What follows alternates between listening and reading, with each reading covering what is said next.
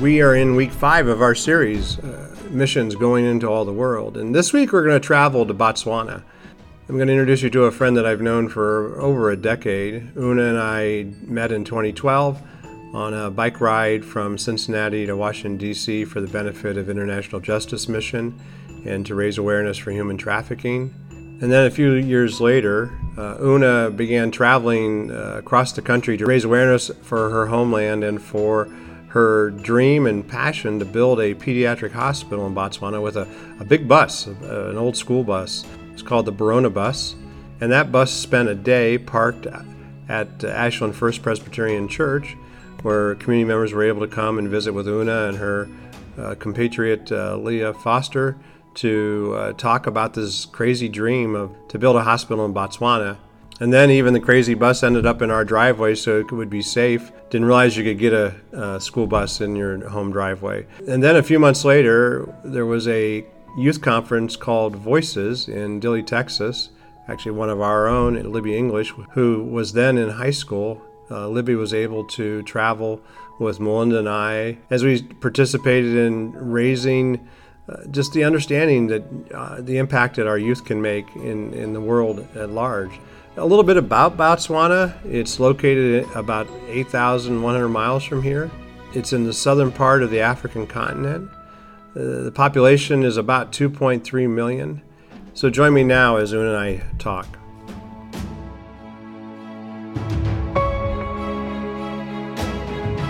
Hi, Tom. Technology. Hi. There you are. Hi. Hey. You hear me? I can. Okay. Hi, Tom. Hey, Una. How are you, dear? I'm okay. How are you? I'm okay. So good to see you and hear you. It's good to see you. But I dug out my cycling jersey from our trip, right? I see that. Yeah. I was looking through pictures. I think it was last week. I was looking through all the pictures and I was like, oh my God, a different time. Totally different. Yes. Who would have thought, right? I mean, you're on the front line in so many different ways. Yeah. Right? And so the weariness, right, that we've all had. Yeah, it's a lot. It's a lot. Right. Yeah. It just feels like we can't catch a breath. That's what Right. it feels like. Right. So it's just heavy all the time. So yeah. Right. So I mean, I can remember riding with you in the mountains of Southern Ohio, right? We were headed to Washington, D.C., and you started sharing this vision for, building a hospital for children in your home country. And it's like, how does a person do that, right? The vision is still there. I haven't Oh, absolutely. built the hospital, but right. So I came back 2016. So what happened? We rode in 2012, right? Right. And then I worked in Brooklyn, right, at the time, and I worked until 2015. So in 2015, I went to Boston Children's Hospital and did a global health fellowship through Harvard University. And after that, I did a year of that, which meant I went to Ghana and Liberia and Rwanda. It was actually a really good experience. It was good to experience healthcare in other settings. And then after a year of that, I decided it was time to come home. So I came home and joined the University of Botswana as a lecturer. I quit that and took a job with the Ministry of Health. I quit that and went back to the university, which is where I am now. Okay. So it's very, oh, it's a lot, Tom. It's a lot. Yeah, I can't imagine. I don't even know where to start with it. So, um, you know, I think I always say that for me, um, the vision called me, right? God called me. I feel like I always say medicine called me. I didn't choose it. And I feel very strongly that I am doing what I'm called to do. I feel very strongly that I am graced for the work that I do. I feel very strongly that I am living in the surrender of that calling, of that vision, of that being in God. I'm in God's hands that way. Um, it doesn't make it less difficult, Right. um, but it does make it possible to do the work and to do and I think because I do the work for I do the work out of my calling, out of my purpose, out of the vision God has for my life. I think because I do it from that, I continually have strength, if you know what I mean, I because I'm do. continually gaining strength from, I can do all things through Christ. I feel like because that really is the only lifeline through which I do the work, um, it makes it possible to do the work. It is very difficult work, though. The US system is very different. Like in the US, the US has its own frustrations and its system has its own issues. But I think the thing I appreciated about working in the US is um, the how resource rich the place was and how that actually impacts outcomes. So when you're not constantly looking for somebody who's properly trained to do a surgery or somebody or medications for this or equipment that allows you to do this or technology, whatever it is, whereas here it can take so long to do things that, you know, I was able to do so simply in the US. And that impacts outcomes. And it's really it's draining because that I think the work itself is hard, right? I'm a children's ICU doctor, so I treat critical children. So because resources are limited, they're often shunted to very basic things. Mm. So when people think critical care, they think, well, that's resource rich and we can't afford that. And it's like, honestly, the things that kill our children in Botswana are so much quote unquote simpler. I know that sounds weird, but like, let's say one of the top three killers of kids in the US would be cancer, right? In Botswana, it's diarrhea, literally diarrhea. And it's like so much simpler to to treat diarrhea or to manage diarrhea than it is to treat cancer.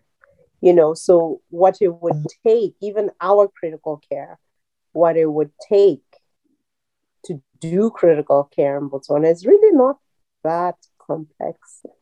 It's sort of like it needs a culture shift, a mind shift. It needs us to look at things differently. And it's very difficult to be one of the only people who are trained in that kind of looking at things. So it's hard. It's really hard because yeah, it's hard. You feel very alone, but you also have a much greater impact because in the US everybody is trained very nicely. Everybody has colleagues who work with like the impact doesn't feel as dramatic Right. as it does here. When that child survives, so I remember, if I remember back to 2017 when I first came,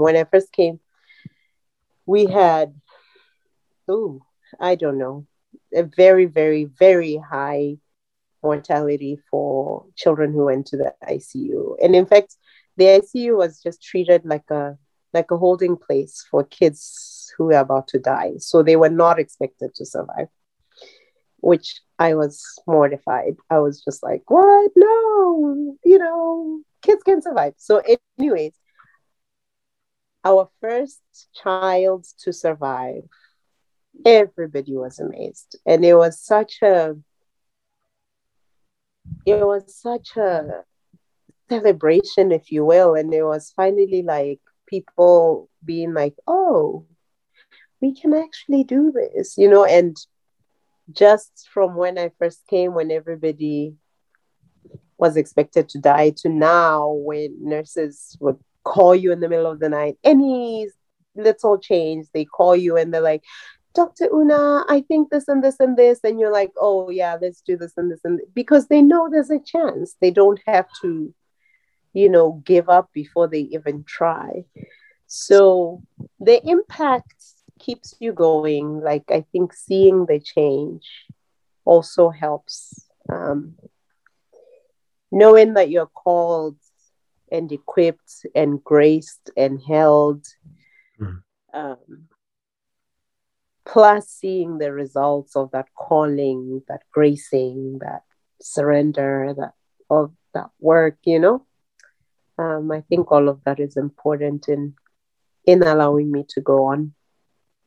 Yeah, that's excellent. I mean, and I think too that your resolve. I mean, I don't know what you took away from our bike ride, but I was thinking as I came down to where I'm at here today, there was this huge hill, that I just kept going up and up. And I remember one morning we were in West Virginia, right? And I just remember we kept saying to Paul, "When's the top? When's the top?" He's like, "Just over the ridge, just a little bit more." That was so right. That's right. But I think in terms of your own character, and I think that's why so grateful for the conversation, because I think as Americans, we take so many things for granted. And as someone who came and lived on our shores and you sort of see it, and remember we said on the bike ride too, that once you know, you can't unknow. So even the idea of what you experienced here and you take that back to your homeland and you share that with the nurses and you help them look under the cover a little bit to see what's really possible, how, your vision and hope. At the same time, it's like just knowing your heart and where you just reading your tweets that you have it's just like, this is just hard stuff. And hard is an understatement. It is just really, really hard, because if we have an issue here in our hometown in Mansfield, we just, we pick where we want to take our children to have care, right? There's multiple, there's 2 hospitals and there's 5 urgent cares, and you decide out of your convenience where you want to go. In a place like Botswana, and the idea too that it's the critical care is around issues of like diarrhea. I mean, we can fix those things. They're not huge, but it's a mindset. Yeah, it's I feel like talking about resolve. This year I decided to take my health back and I started running again. And my friends always like, how do you do it? Because once I go, I just go, and I will go until I hit my goal. But I feel like that is sort of, I started running because I felt like I was actually in a slump. I was depressed. I was just not eating right. And my health was suffering. My blood pressure was sky high. And I needed to do something. So sometimes I feel like the why of why, if you always put the why, like, why do I treat children? Because God handpicked me to treat children, He's never gone back on picking me to do the work that I do. So why should I go back? You know what I mean? Um, if I start writing because, I was writing, it was the year after my mother had died, and I wanted to honor her legacy. And like, that was my why. Why would I stop? Why would I stop honoring my mom, who was such an important part of my life? Or if my health is getting better because I'm running, why would I stop? So it's like, yes, the all the difficulty and all the things that we have to deal with, the pain, the suffering along the way, as long as we have our why, um, I feel like you can do it. True. That's But exactly right. right. But even I love the book of Psalms, right? Because David knows his why in so many different ways, but there's a lot of places where David's going, why? Right? The voice inflection Right? changes. Yeah. It's not that I don't know my why. It's like, I really want to know why.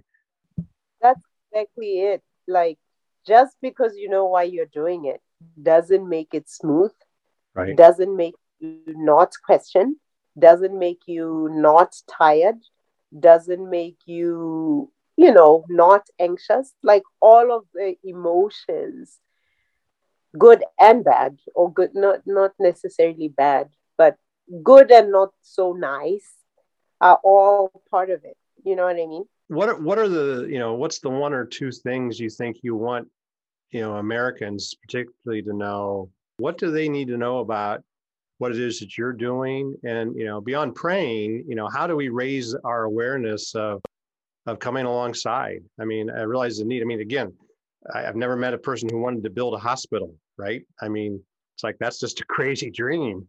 But to watch how you've leaned into it and the conversations you've had, and even to know that it's still not quite there, and then to go figure out, like we all did, all of a sudden there's a global pandemic, right? That sort of blows it all up. And so, and God's still on the throne, right? We believe in his sovereignty and his place. And it's like, okay, God, how am I supposed to find my place and my why through that? So I think it's a large question, but I just think, you've experienced the American dream to some degree. You've been on our shores. What is it that you want people to know and share with you? Um, hmm. Mm. I want people to know that we are not as different as we think we are. Um, and I think the pandemic is showing that, we're all affected by the same thing.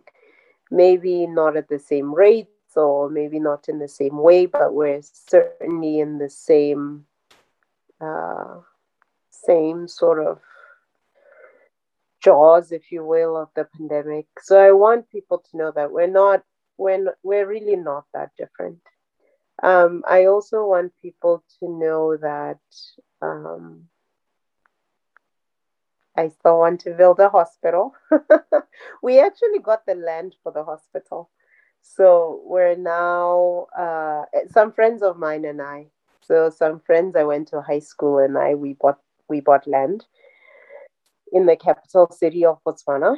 And we are, one of the friends is an architect, and he's busy like going through plans of the hospital. And then we have to figure out a proposal and how we're going to get funding. But I want people to know that for me, when God calls you, um, he equips you. When he equips you, it doesn't mean that you won't feel all the emotions of the work that he's called you to do. You will feel it. But honestly, if he's called you, he will equip you, he will enable you, and it is okay for you to hold all of those tensions within you. It's okay to feel like you're graced for the work, but it's also okay to wrestle with the work. And that's probably what's always going to happen. It doesn't mean that you should give up, or you shouldn't walk in your calling, or walk in the way that God has set for you. As you think about what God's led you through, right? And your journey to America, and you've been on our shores, and you've seen and tasted And then the joy and the frustration too, to take it back to your homeland, because it's not America in so many different ways, right? It's very complicated. Yeah. But you're right. We're all human beings. And so whether you're in Botswana, or my friend Jeff's family in Cuba, or my friend Steve was in Haiti, the idea is that we're all that human story, that God's writing a story and he's invited us into it. And sometimes that story means you're going to ride a crazy bicycle up a crazy long hill that you don't think you're going to, or you're going to spend 100 miles on your bike on a day, and how hard that is. And yet how beautiful that is, because you find out it's just one pedal stroke after the next, right? And that we find our delight in him. And in those moments, it's okay to say, God, I'm not really happy about where I find myself because of the weight and the responsibility and the giftings we have, right?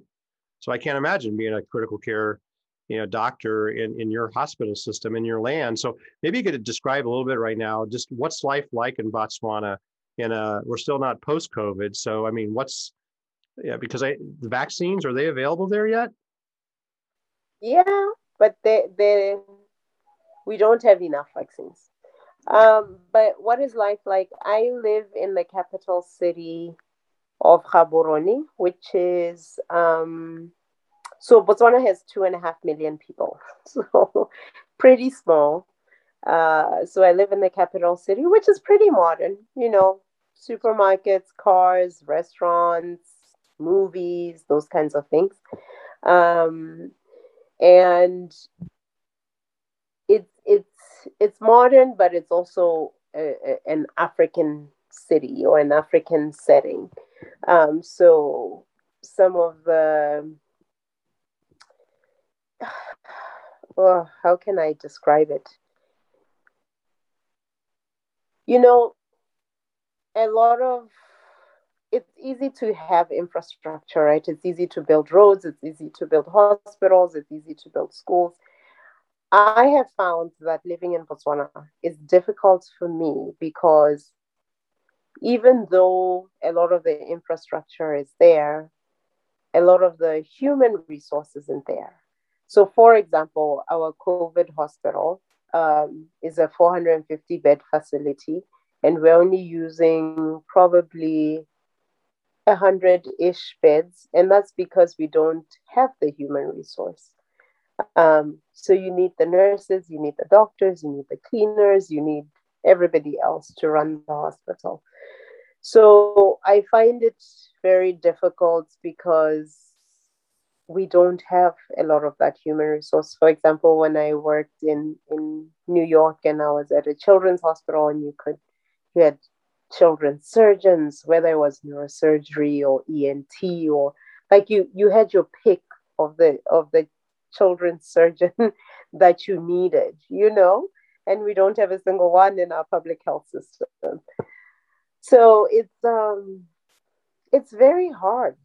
It's very, very hard because you feel like you could be there, but you're not.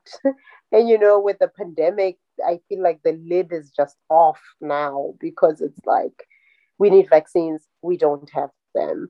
And then it's like all this politics around getting vaccines. We need nurses, we don't have them. We need meds, we don't have them. It's just, and with the pandemic, it's on and on and on, like since the pandemic started. So the healthcare workers that I hear, we just feel tired. We're just like, my gosh, can it all just like calm down? Can it all just stop for a second so we can breathe? So, yeah. I don't know if that answers your question. Well, I mean, it does, because, life isn't much different no matter where we are, right? We're all struggling with the same things. And I think even here in the States, if you're watching anything, from the news, I mean, it's the Delta variant is climbing.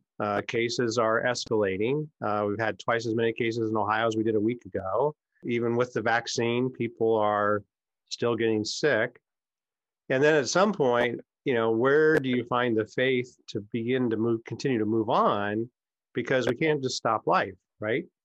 And that, where do we find hope, and where do we find joy and, peace, and to know that and I can't imagine being a doctor going to the hospital and then leaving, with the weight and responsibility that you're leaving patients behind who, because of what right? Literally your giftings in your heart, maybe the people you're working with don't understand that. And so it's so hard, so hard.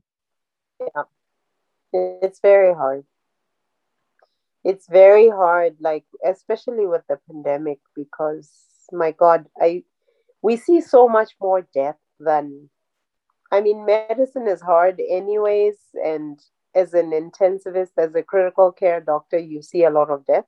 But with the pandemic, you see so much more death. So it just feels very like you do have to find the strength or the will to wake up and still go to work, knowing that you're going to see that degree of suffering that you're not used to.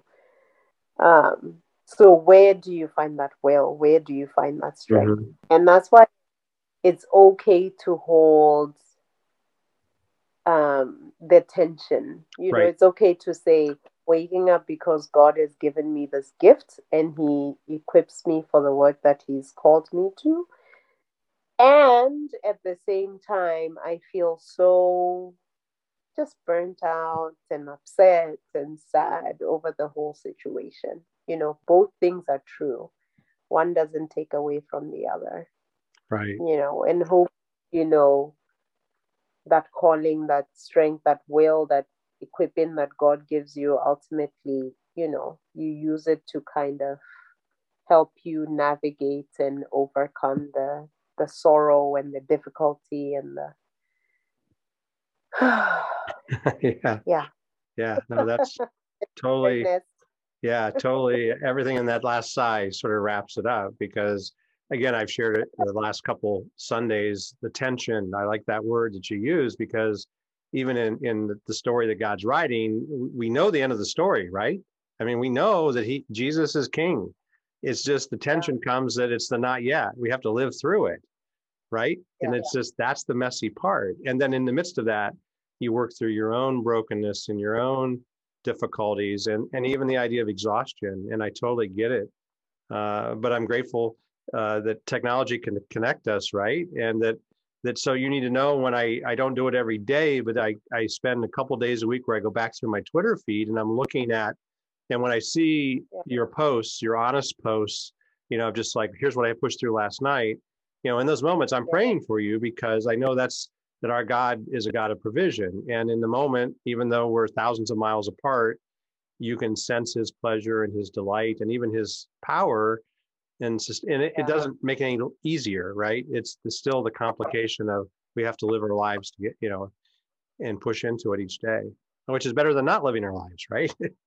Much better. Exactly. Yeah. Agreed. Yeah. Yeah. Thank you, Tom. Thank you for your prayers. Well, I mean, my pleasure and my privilege, because again, the shared story we had, and you were such an amazing gift to the team, and then just what God's done with that. And I'll share some pictures about the bus that ended up in our driveway, and the conversation came out of that, and the great fun we had on the the back deck, with amazing meal and company and Leah, and just the joy of all the team that was there, and knowing that it was a vision that is now changed again, because the bus is somewhere, in South Texas, on a river. Now it's another bus. Yeah, right. And that's just, there's beauty in that. And I think that's the part that I don't want to miss. And so I really value what God brings and awakens us to, and the shared story, and just wish I knew how to leverage the things that you're trying to do. Grateful for your time. I don't want to take any more of it. I just and it's not long enough, on the other hand. And I wish Melinda was here, because again, sorry, she's working. Great new nurses, right? She's now the dean of the health sciences. She became that in January. So yeah. That is very good. Actually, we have been trying to get some of our nurses trained in neonatal care, and it's very difficult to find because all of our care is just basic care. So Right. a lot of our general nurses, which is fine, but some of the areas really need specialized nurse training. So, yeah, I'm glad to hear she's the dean. That's important. Well, we'll be praying for you Sunday morning here stateside, and so grateful for just the shared story. And I hope there's a day not too far in the distant future where maybe we could actually be in the same space together. That would be so much fun, wherever that might be. I know. One day soon. Yeah.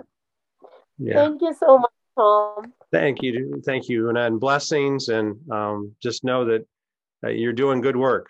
You're doing amazing work, and thank you for sharing your story with us today. Thank you, Tom. Good night. Okay. Thanks, Una. Oh, good night. Yeah. Rest well. Good night. Thank you. Bye. It's my hope in this series to show, first of all, how connected we all are. And if I remember, as we talked to Steve Storkel in week 1 about his passions for Haiti, and then we talked with my friend Jeff Fernandez and all that's going on in Cuba, and even with what Una's doing there in Botswana, the thread is really just making Jesus known, and by being present to those that are in need. We don't have to go across the world to make the difference there, but to also see that we're all pushing into building the kingdom together. And you can hear Una's heart as she thinks about her homeland and the needs there. And some of the needs are very basic. And so we want to pray for her and her mission, and even the faithfulness of what happens next now that they have land to build a hospital on, just how the necessary funding can become available so that lives can change because of proper medical care. But with that, would you join me in prayer right now?